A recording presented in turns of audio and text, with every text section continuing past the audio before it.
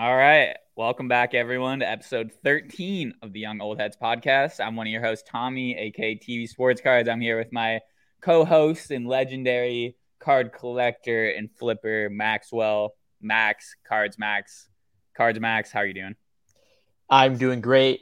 We are inching closer and closer to the national. We are 1 week away as of today. Yeah, we're recording this on July 20th, Wednesday. This will come out this weekend. Yes, and it'll be even closer to the national when this is received by public ears, and I'm ready. Yes, and I am leaving tomorrow morning. I'm going on a trip with LedX to Cooperstown. I'm leaving to bright and early tomorrow, driving from Chicago to Cooperstown. Going to be there for the weekend. There's like a little card show there. We're going to be set up by the autograph booths. So I'm going to be there, see Big Papi get inducted. That's going to be awesome. And then driving down from there to Atlantic City for the full week.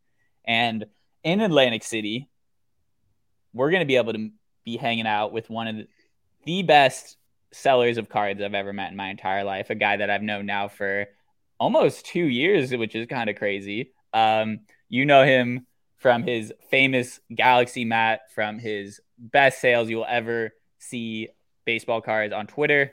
We're here with the man himself, Logan, aka Logan's League. Logan, how are you doing?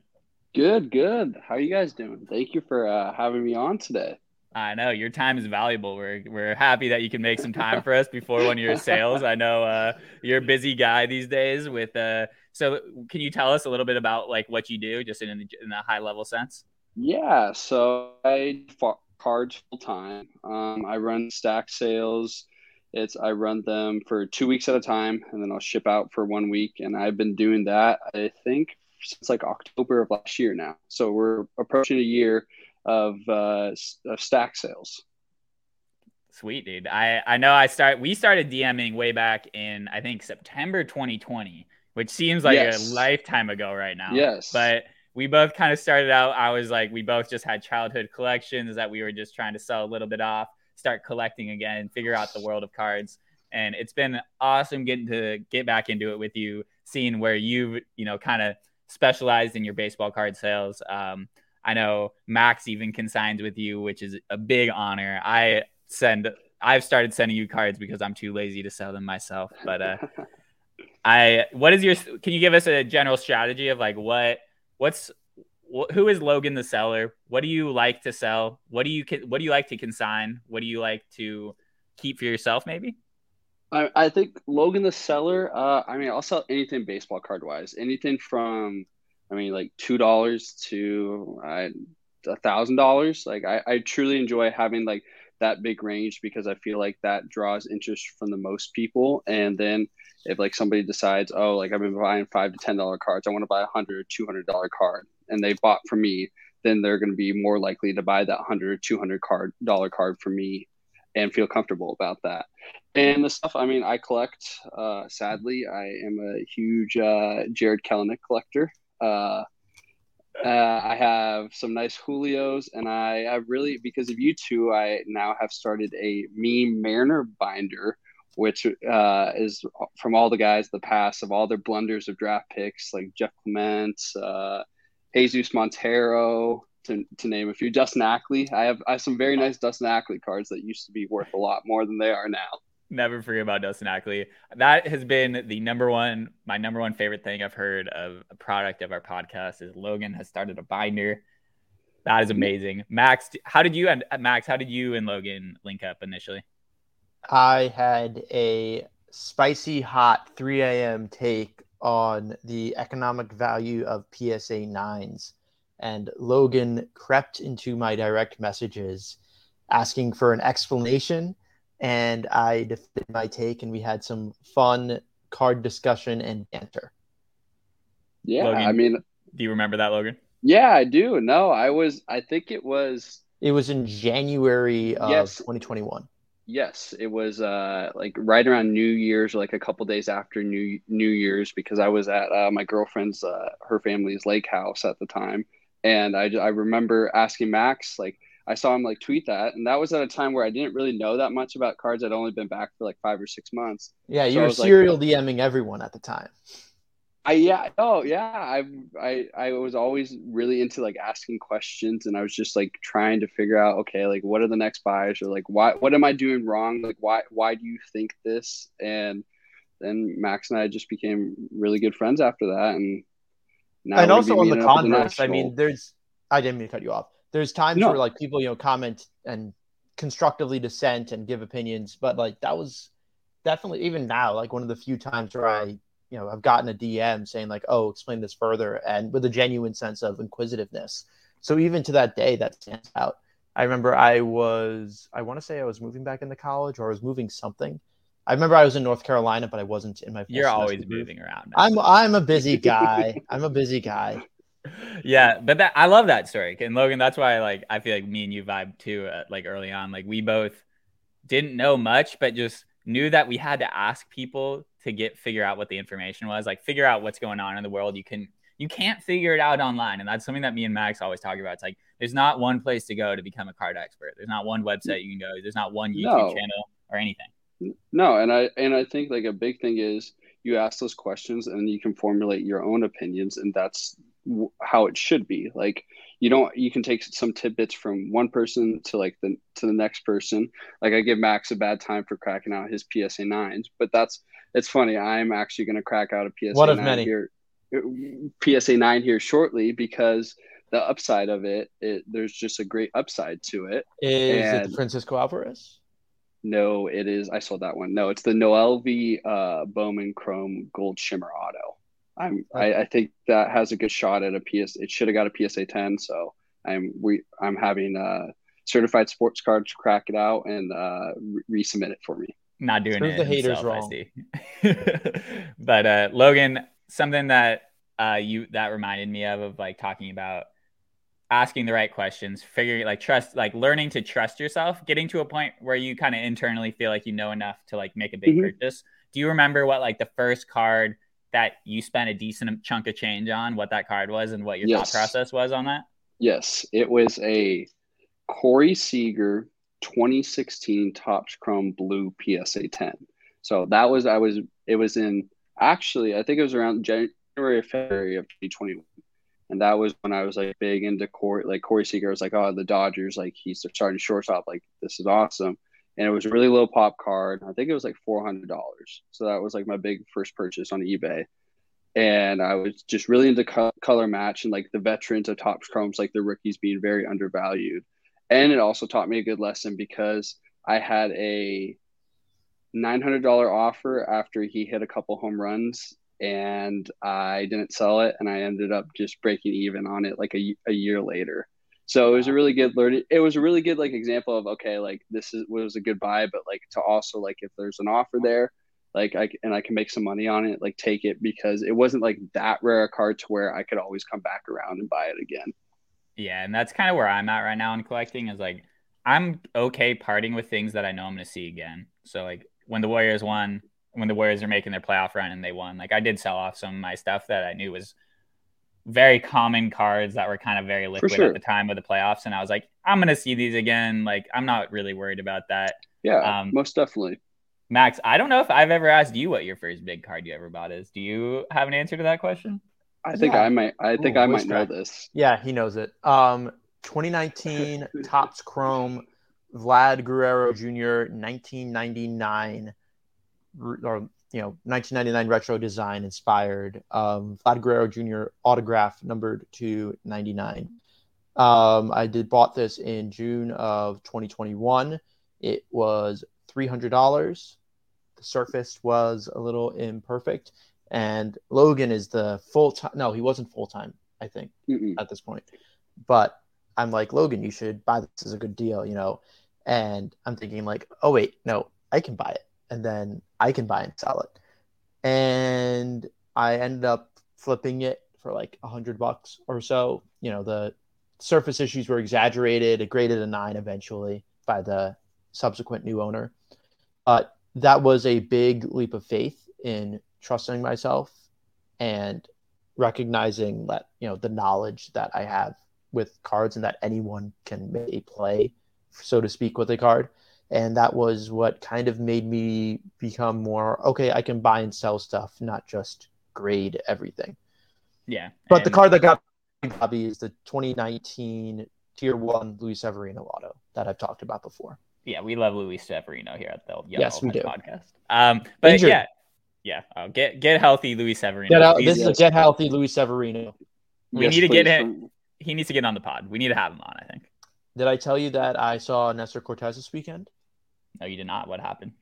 Nothing, because I didn't meet him, but I saw him. He was at the Garden State show signing autographs for people. Absolutely riveting story there, Max. Yeah. We breathe the same air. Yes. Well, Logan, something that me and Max like to talk about a lot is kind of like just what the experience of collecting is like. What's it like being a human being in the card world? And you're someone who has a pretty interesting kind of story, I think, of how you got in, like in the last year and a half, your timeline of, getting back into cards, trusting yourself enough to start buying some bigger cards, and then eventually making the decision to start full-time buying and selling cards. So can you tell us a little bit about that journey you went on? Yeah, I mean, I think it started when it actually kind of funny. It started from I saw Phil Hughes's YouTube videos with cards, and I was like, oh, like I kind of want to get back into cards. This would be fun. And then I saw that Jake T was in his like YouTube like live, and they were going back and forth, or Instagram live, and they're going back and forth. And Jake said he sold on Twitter, so I went and found his Twitter, bought a few cards from him, then started following some people. Long story short, I pulled the Luis Robert short print that was selling for like $300 at the time out of Blaster Box, and I was like, oh, like, maybe there's some money to be made here. But then I started like buying just a bunch of just like Luis Robert first, or like Bowman like paper rookie cards, and they were just sitting in a box, and I was like, this is getting like overwhelming, ridiculous. Like I'm spending way too much money on like cards that like I don't even care about. So then I just started like, I was like, oh, like I see these people doing sack sales, and I was like, oh, like I'll give it a shot. And it was January of 2021. I had my first stack sale, and I was like selling like 5-cent cards, and like it was awesome. Like I cleared out so much. Then I bought like a big card like after that. And then I like a couple months later flipped that card, made a few $100s off there. And I was like, okay, I want to keep doing sack sales. Kept doing that. And then I guess like last October, I didn't really like my job. I was like, I'm just going to like, I can sell some cards and I can try to like hold myself over until I need to find another job. And then I had some people reach out to me about consignments, selling for them. And now we're here today, and I run stack sales every couple weeks.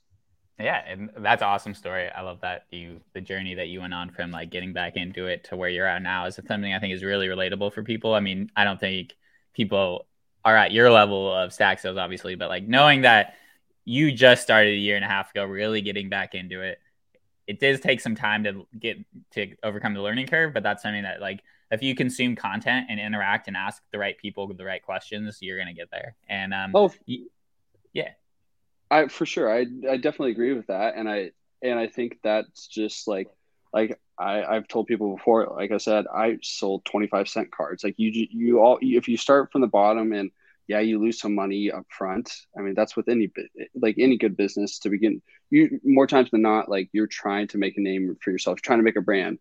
You're not going to make money right away. It's like being continuous about like what you do. I think is like a huge thing of doing more sales, being interactive on Twitter, just trying to grow, not like giving up. Like I've had a couple times, like I don't know, like a year ago, like I had really bad sales, and I was like, okay, like what am I doing wrong? And I was like, how am I going to change this? What cards should I need to buy so that people would like and want to buy from me?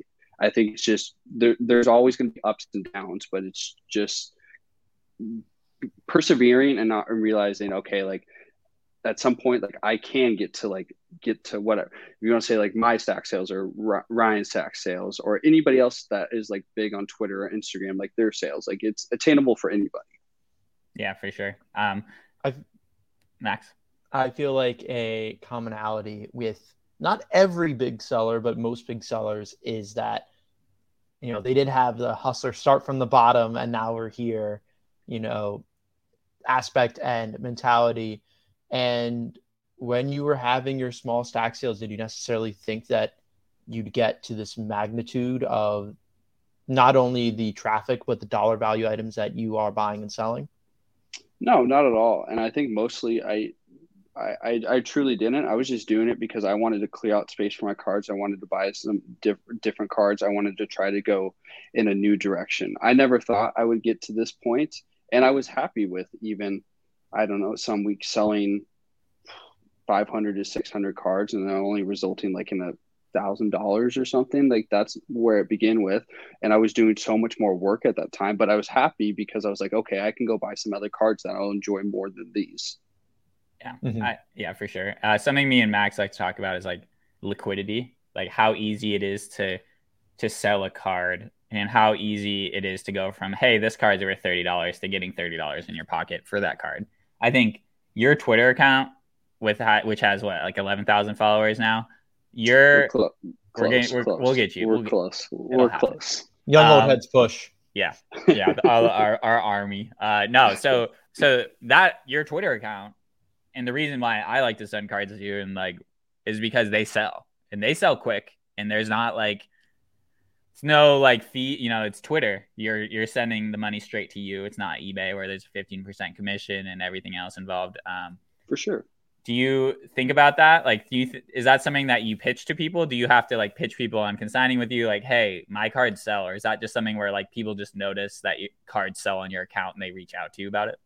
I think it's more the latter of they notice cards sell on my account because I'm not always advertising that I do consignments because I think I've sold for probably like 20 people or so, but my biggest thing is those people have come back to me and they want to continue to sell for them. Like that's where I'm like, okay, like I'm doing the right thing here.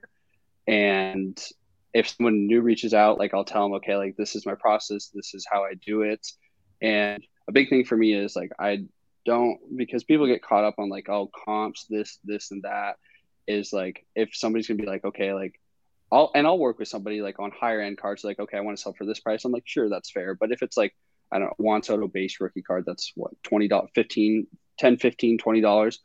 And they're like, okay, like I want to sell this for 40. I'm like, no, like it's not how it's going to work because I try to have the best deals possible where I can still make the person I'm selling for money or myself money, and I can have buyers come back to me as well.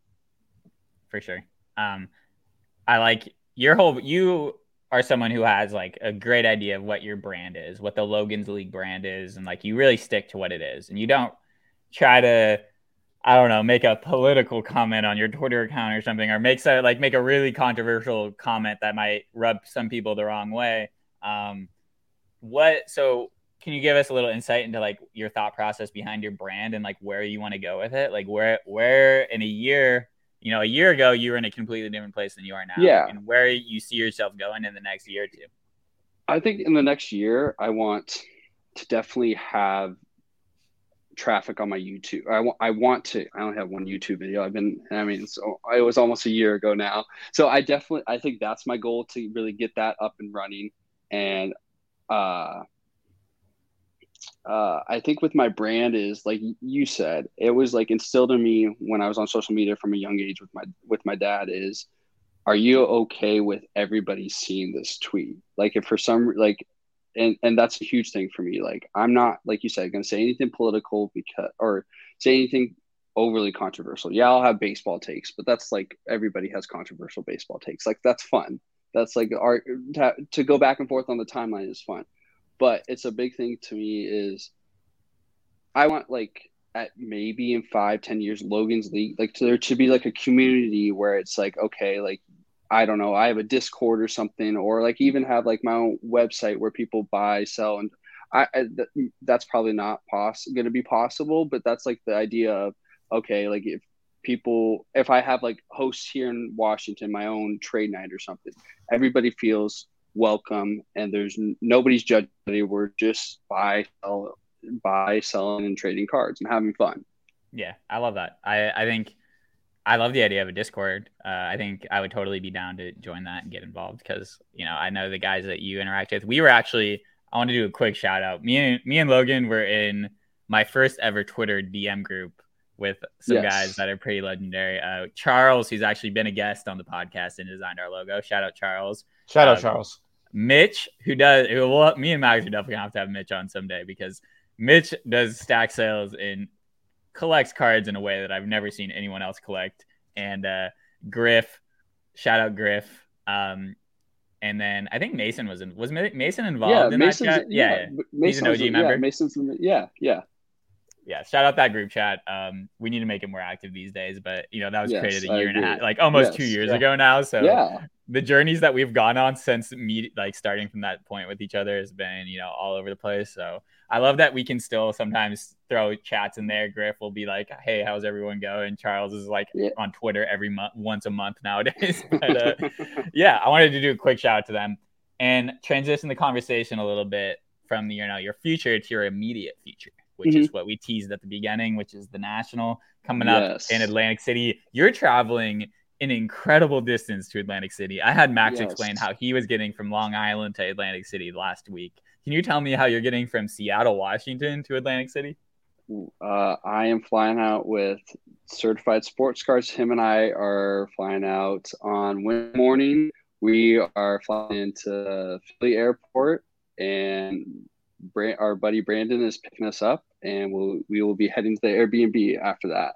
But it is about, I think, a 6-hour flight. Yep, and then another 2 hour and change to the Atlantic City. So you're gonna have a day, dude. You're gonna have a day. Yeah. But I'm used to being on the West Coast. Used to those days of from full day travel to the East Coast. So it will be well worth it, though. I'm very, very excited for the National. Yeah. Max? What are you going to be looking for at tables? I think I'm just looking for any good deals with baseball. I think we kind of had I asked you yesterday, Max, what you're looking for, and it's on a high level, it's good deals. I don't think there's anything if I were to just point one thing, it would be I want some high-end Noelvi Marte stuff, because I'm a huge Mariner homer, and I think his stuff is very undervalued, and he's had a great last month after starting off very, very slow to begin with. But I think outside of Noelvi stuff, because Julio stuff is kind of now getting to its peak for now. For now, he definitely gone up. I think anything for my sales, baseball wise, is for sure what I'm looking for. Any good deals. Yeah, and I think me and you buy and sell cards. We have some overlap in the types of stuff that we sell, but at least I'm thinking, I'm holding in my hands right here a Todd Helton stained glass. I love the stained glass. It's and so cool. These are out of 25. I'm not sure if they are out of Ginter X or Ginter Regular, but unnumbered out of 25. I think they're out of Ginter Regular. I think they're rip cards out of Ginter Regular. I'm pretty sure. Gotcha. And my thinking with if I see this card at a show, I bought it for $10 off Twitter, but for all intents and purposes, very well a card that you can find at a show of a rather not unpopular, but more liquid name. For me, that's throw it up on eBay for $40, hope someone presses bin, and I am jumping on that at $10 and hoping that it gets its forever home. For you, that's not, I'm inclined to think that's not a card that you're going to jump after. I mean, I think at $10 though, I would probably jump after. Interesting. That. All right. I think because of what you said, I think I would put it up on Twitter for $30. I think with cards like that, it's I'll take a chance on it because I know I can get $10 for it. I truly believe on Twitter I could get $10 for it. I break even. I move on. But I think interesting stuff like that, to where it's you're looking for I feel for stack sellers, or what you do with selling on eBay, we're looking for the numbered, the color stuff. We're going through those boxes to where it's okay, we're probably going to buy a couple higher end cards and maybe get that stuff thrown in, and then that brings us down on what we spent on that higher end card. Yeah. One of my favorite deals that I did this past weekend at the Garden State show was I was trading away my red disco fast break Desmond Bain out of 49 PSA 10, which is a little bit, I love Desmond Bain. Every listener knows I love Desmond Bain on the Memphis Grizzlies. And I know it was a little bit harder to get the full value out of it. And I traded it for 2 PSA 10 Acuñas And me and my trading partner were a little bit apart. We're very, very close to making the deal. And I'm like, hey, throw in this cello NFL Prism, and we got a deal worth like $20. He threw it in, and then boom, that's very easy to move. So even just getting some of these easy $10, $20 cards or cards that are literally just sitting for other people. Heck, I mean, I don't sell wax often. Some wax, it is a labor and a chore to find wax if you don't have a demographic, or, Todd Helton stained glass if you aren't proactive in moving it. So taking some of these extra cards as throw-ins is definitely a little bit enticing and can be a little bit of lube for a deal to get done. I love the toss-ins. That's something that I think people don't totally see how that, I don't think they see the behind the scenes of that often, where you see a card with a price in a case at a show. If you've never collected cards before, you probably think that that's a hard price, like a normal grocery store price. But the people behind the desk at a dealer's thing are just the people, they bought that card probably for less than they're pricing it for. So coming to an agreement, telling them where you're coming from on it too, I think is something that, Logan, you're really good at doing. Hey, you're a very transparent seller on certain things. You're not someone who's really possessive of where you're getting your cards from or stuff like that. I know you buy a lot of card shows, but yeah, that's a good, another question. Is 100% of your stuff right now consignment, or how much of it is you seeking out stuff on your own, buying stuff on eBay, buying stuff at shows to flip in your sales, as opposed to just consignment? I say it's probably 60-40, 40% my own stuff, 60% consignment. Sometimes that stuff changes. When I get back from the national, 80% of my cards for the next month, or 80% of the stuff in my sale will be from the national. But it really just depends on what's going on with my realized and stuff outside of cards. Can I get to the show? Can I get a bulk deal done? I don't really buy for myself anymore. I don't really try. Unless it's a screaming deal. I don't really buy I don't buy individual cards now. It's mostly going to shows, picking them up at shows, or getting bulk deals. Bulk deals is huge because more times than not, a person doesn't want to they have 200 baseball cards. They don't want to take time to have to do a stack sale to ship them out. If they're not doing cards full time, they have other responsibilities. So for me, then I can get a bulk deal done, and then I can still make money on my end. The person I'm buying from feels good because I got this all out of my house. Now I can go buy a different card. And then I can also give the people buying from me good deals as well, because I have room on that. Yeah, for sure. Max, do you have anything before I change the topic a little bit that you want to continue this, the bulk deal idea on? This is my first national. Tommy, this is not yours, right? I was there last year. Yeah. You were there last year. I was a peon. I was nothing but a peon last year, though.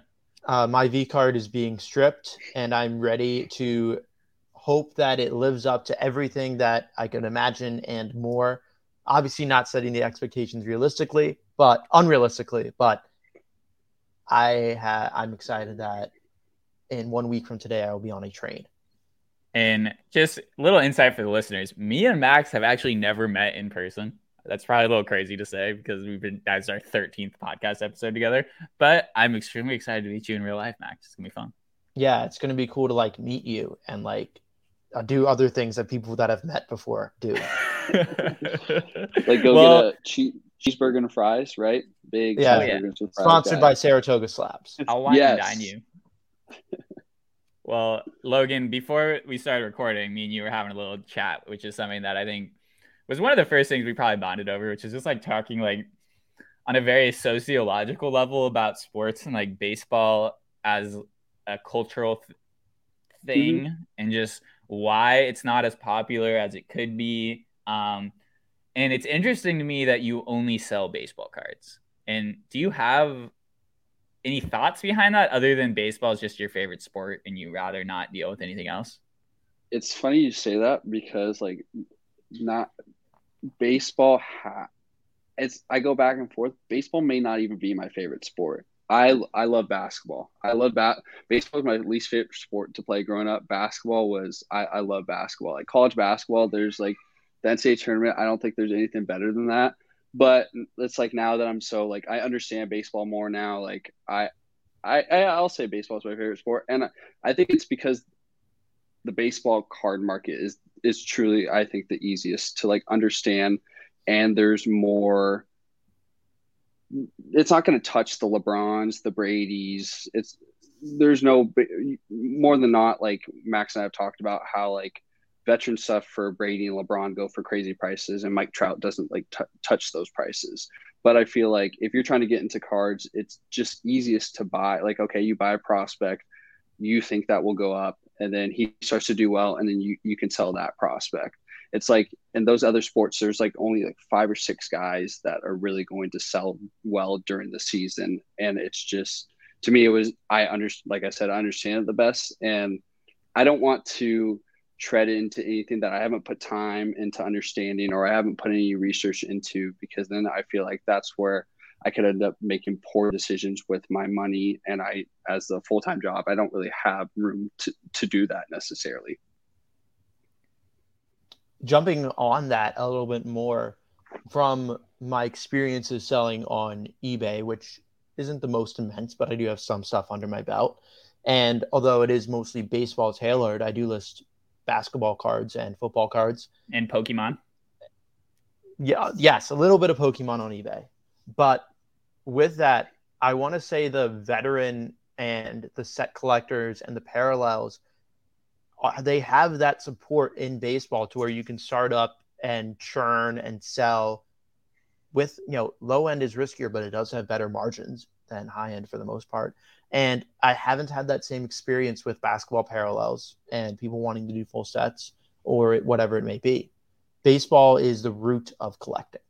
Yeah, that's a good point, Max, the set collecting aspect of baseball. I think as Kimball says, I suck off continuity, but baseball has the continuity. Topps has been making baseball cards since 1951 nonstop. That's interesting, Logan, that you talk about like how you're kind of, you're an expert in baseball cards now. You're not an expert in basketball cards. You're not an expert in football cards. As a collector, I try to educate myself in all the realms of things, but I also, am pretty narrow in like what I'm looking for. I'm not looking for like any basketball player rookie card. I'm looking for like very specific guys and like very specific years of stuff. Do you want to like, is there any area like gaps in your knowledge? I know like you mainly sell modern stuff. Have you ever thought about selling vintage stuff? See, vintage stuff is, that's definitely what I want to go into next, because I feel like there's a bunch of good deals, because vintage is usually, older collectors have vintage, and sometimes they'll use the Beckett, price guide, which is, comps change every single day. So then like sometimes you could have, I don't know, a Ricky Henderson. I know a buddy who picked up a Ricky Henderson PSA 8 that was like at a local card shop for 100. I think it was $150. It sells for like $290 because a Beckett price guide at one point had it for that, and they just never changed the price sticker on it. So that would definitely be something I want. I'm glad you asked that. That'd definitely be something I want to move into at some point. But it's just right now, it's like modern. I have a high level understanding of it. It's just like so easy. Like I'm going to a card show. Like I know, okay, like this card sells for $20, or like this sells for like $5, or it's marked at $5 and it sells for $20, and like I can make $15 off of that, or $10. That's why I really try to stay with modern baseball for the most part, because it's just like, it's like in my brain like that, like, okay, this is a good deal, this is not a good deal. Yeah, for sure. I think with vintage, it's something that I've also like had a lot of trouble with, like as someone who grew up, we're all kind of the same age here, like growing up through like the early 2000s, 2010s. I just didn't know, like, it's a big learning curve for understanding the different sets in vintage. Like obviously modern cards are incredibly complex with like the different parallels and stuff, but vintage stuff has like the real condition sensitivity aspect to it that Max, we've talked a little bit about with like minor league team sets and stuff and grading those, but I think understanding which vintage sets are very condition sensitive, which ones are extremely common and stuff like that is something that I just don't know that much about yet. I just haven't done as much deep dives. And that's something I like shows, because shows is like, you have these vintage dealers that just don't really exist online. These dudes just don't really operate on the internet. So that's really your only chance to learn from these people. And I always am asking them questions about like, hey, where did this weird ass card come from? Or like, what's up with this? Why is this worth $1,000 and this one's worth $200? Yeah. You know, stuff like that. Do you have experiences like that, Logan, like learning from dealers about like certain sets and stuff? For sure. I mean, I think a lot of the dealers, like, it's like a big thing. If you're willing to listen to them, they love to talk. That's why they're there. Most of them are like, they just love to talk about cards, so you can pick up different things. I've asked a couple questions on different things. I'm like, oh, like why, like you said, like why is this much, or like why is that this much? And some guys would be like, oh, like this is just, this card was really condition sensitive, and there's only like 5 of these like in a PSA 10. So then like, oh, like I can go and like see this card I see it at a different table and they have it like $300 lower. I'm like, okay, like, so maybe like this is a play now. I can talk about, for example, with like outside of a baseball card, even though it was in a baseball set, but the 2016 Topps Chrome Kendrick Lamar, I got that in a deal, and it was, I think I sold it for like $30 or $40 raw. And then I saw it like at a card show in a PSA 10. And the dude was like, oh, like, I was like, how much for it? He was like, $25. I was like, oh, like I have a 20 on me. Will you take $20 for it? So yeah, I got it for $20. God damn. I got one. That's sick. I love that line. I fucking love that. That's awesome. Wait, you go. Yeah, Max, I will say I love that line too. I love the $20 line. And then one time I was hit it with, though, he was like, oh, but you're telling me you don't have 220s? And I was like, okay, you got me there. I'll do $25 for it. But yeah, usually that's one thing I will say. Like, if you're $5 off, it's like a $25 card, don't be afraid just to say $20, because more times than not, people will say yes to it. And cash is king. Cash is king. Yes, cash is king.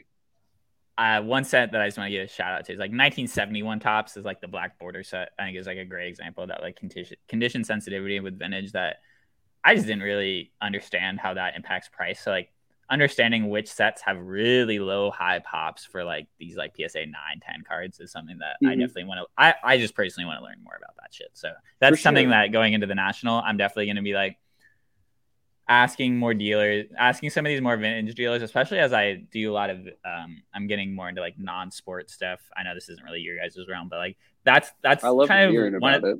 Yeah, and the Kendrick Lamar, you bought that card. Yeah. I mean, it is a baseball card, but but it's one of those rare opportunities to learn in a way that you just can't online, really. For sure. And then like that, it like plays into like the 1971 because they remake them now. It's like with the heritage now. That's a big thing, is condition sensitivity on those cards as well. Like Bo Bichette's are like like his real one heritage autos are terrible, and if you can get a PSA 9, like that goes for a lot more than a Bo Bichette Topps Chrome PSA 9 auto would go for, just because the condition on them. Yeah, and that's like if you're just getting into collecting and you were looking at eBay, you'd be like, why the fuck is this autograph worth so much more than this other autograph? Yeah. Like that doesn't really make that much sense. And it's not like, yeah. And Logan, I really appreciate you coming on and like being a great guest. I think me and Max have like tried to talk a lot about lately, like what we want to do with the podcast, like kind of the goals that we have with it. And one of the goals is just like having people on talking about their experiences in the hobby in a way that's not just who are you buying, who are you selling? What's your experience? What are things that you learned that maybe you think other people don't know about? That isn't go buy Josh Allen QB rookie cards or whatever, like stuff like that. I agree with that, because anybody can tell you to go like buy Josh Allen or buy Patrick Mahomes or buy Tatis. But that one, that's the easy yes. You buy Tatis. If anybody's listening to this right now, if you want free money, Tatis is by far the most free money in baseball right now. He is. And Max and I don't usually agree on things. We kind of go back. We do, from high level, we agree on a lot of stuff, but we bicker a little bit back and forth on things. But we 100% agree on Tatis is such a buy right now. But I like that, because I feel like you're going to learn more as a listener or somebody watching YouTube, not from necessarily what they're buying or like why they're buying it. Like, okay, like this was a great deal because these cards go for $30 and it was a $5 card, or this is a condition sensitive, so this was a great card for a PSA 10. Because the market changes daily. So one week it could be Josh Allen's buy. Next week, Justin Herbert's the buy, or Tua's the buy, or we talking about baseball. Bobby Witt's the buy one week, Julio Rodriguez is the buy one week. It's just all hot cards are the buys and the sells. But the way you get to that point or why you're doing this, I feel like is so much more important if you're trying to learn about cards. 100%. Max, do you have anything you want to add to that? I concur. You concur. Logan, I want to leave some meat on the bone for our next episode, like, because we obviously going to have you on again at some point. And what I've been trying to do with Max is trying to cut us off while we're hot, so we kind of leave people wanting for the next episode. But before we go, is there anyone else that you like want to shout out as really important to your collecting journey before we? Yes, I'll probably leave some people off. So like everybody knows who you are, but obviously you do. Are very good friends of mine. I've loved all the conversations we've had. I got to give a shout out to Jake T Cards. He's not really in cards anymore, but he was the first person I bought from. He really helped me with things, always answered my questions. Certified Sports Cards is a great person to learn from as well. He actually taught me how to take pictures. So he was why I have really good pictures. He told me about that. And of course, I got to give a shout out to Saratoga Slabs. He's a great person, great follow on Twitter. One of my best friends in cards. Talk to him daily, talk to him and Max daily. So yeah. Shout out Alex. Amazing, like one of the most loyal listeners to the podcast too. So Alex, shout out to you. But thanks again, Logan. Wait, is your girlfriend gonna get pissed at you if you don't give a shout out to her for supporting you? Oh yeah, you're right. No, I that's the one I forgot because it's thinking just a card people, but she is very supportive. She helped me with my first couple sack sales. She's always telling me go to card shows, to travel and everything. I hate the cliche of your wife or your girlfriend or whatever, they hate cards, because I feel like that's on them, because you can find somebody that will support you in that, and she does a phenomenal job of it. Listens to me talk about cards all the time, so she probably gets the number one shout out, because I would not be here without her. So yeah, shout out to you, Allie. Shout out to Allie. And to all the listeners out there, there's so many people in this world who do not have a direction, don't really care about anything too much. If you show that you really care about cards and are like really passionate about it, and if someone hates on you for that, they suck. Like, they just not like, if they're not supporting you, like, that's whack. And they're jealous too, because you have there's a lot of jealousy with that, because you found something that you enjoy, and people will try to cut that down. So just keep doing your thing. And if you're listening to this, for some reason you found this and you don't have a lot of people like cards, hop on Twitter and start following a bunch of card people, and you'll be involved in a great community. 100%. This is a great ending. Max, you want to say anything positive here at the end? Cards. All right. Well, thanks. Shout out to everyone who listens. Make sure we're trying to make a push to do some more reviews. So if you do listen to the podcast, give us some reviews. That'd be dope. And we also are on YouTube. So if you're into YouTube, I'm gonna start putting more shorts out there. Post some clips if you miss an episode and just want to like tune into like a quick little bit of what we talked about. So sounds good. Thanks, Logan, for being on. It's definitely not the last time you're going to be on. Make sure to follow him at Logan's League on Twitter and on Instagram. I'm at TV Sports Cards on Twitter, at TV.sportscards on Instagram. And if you know who has at TV Sports Cards on Instagram, let me know, because I want to pay them money to take that. And Max is at Cards Max on Twitter, at Cards Max on Instagram. We will see you guys live from the National next week. This has been super fun. We'll see you guys next week.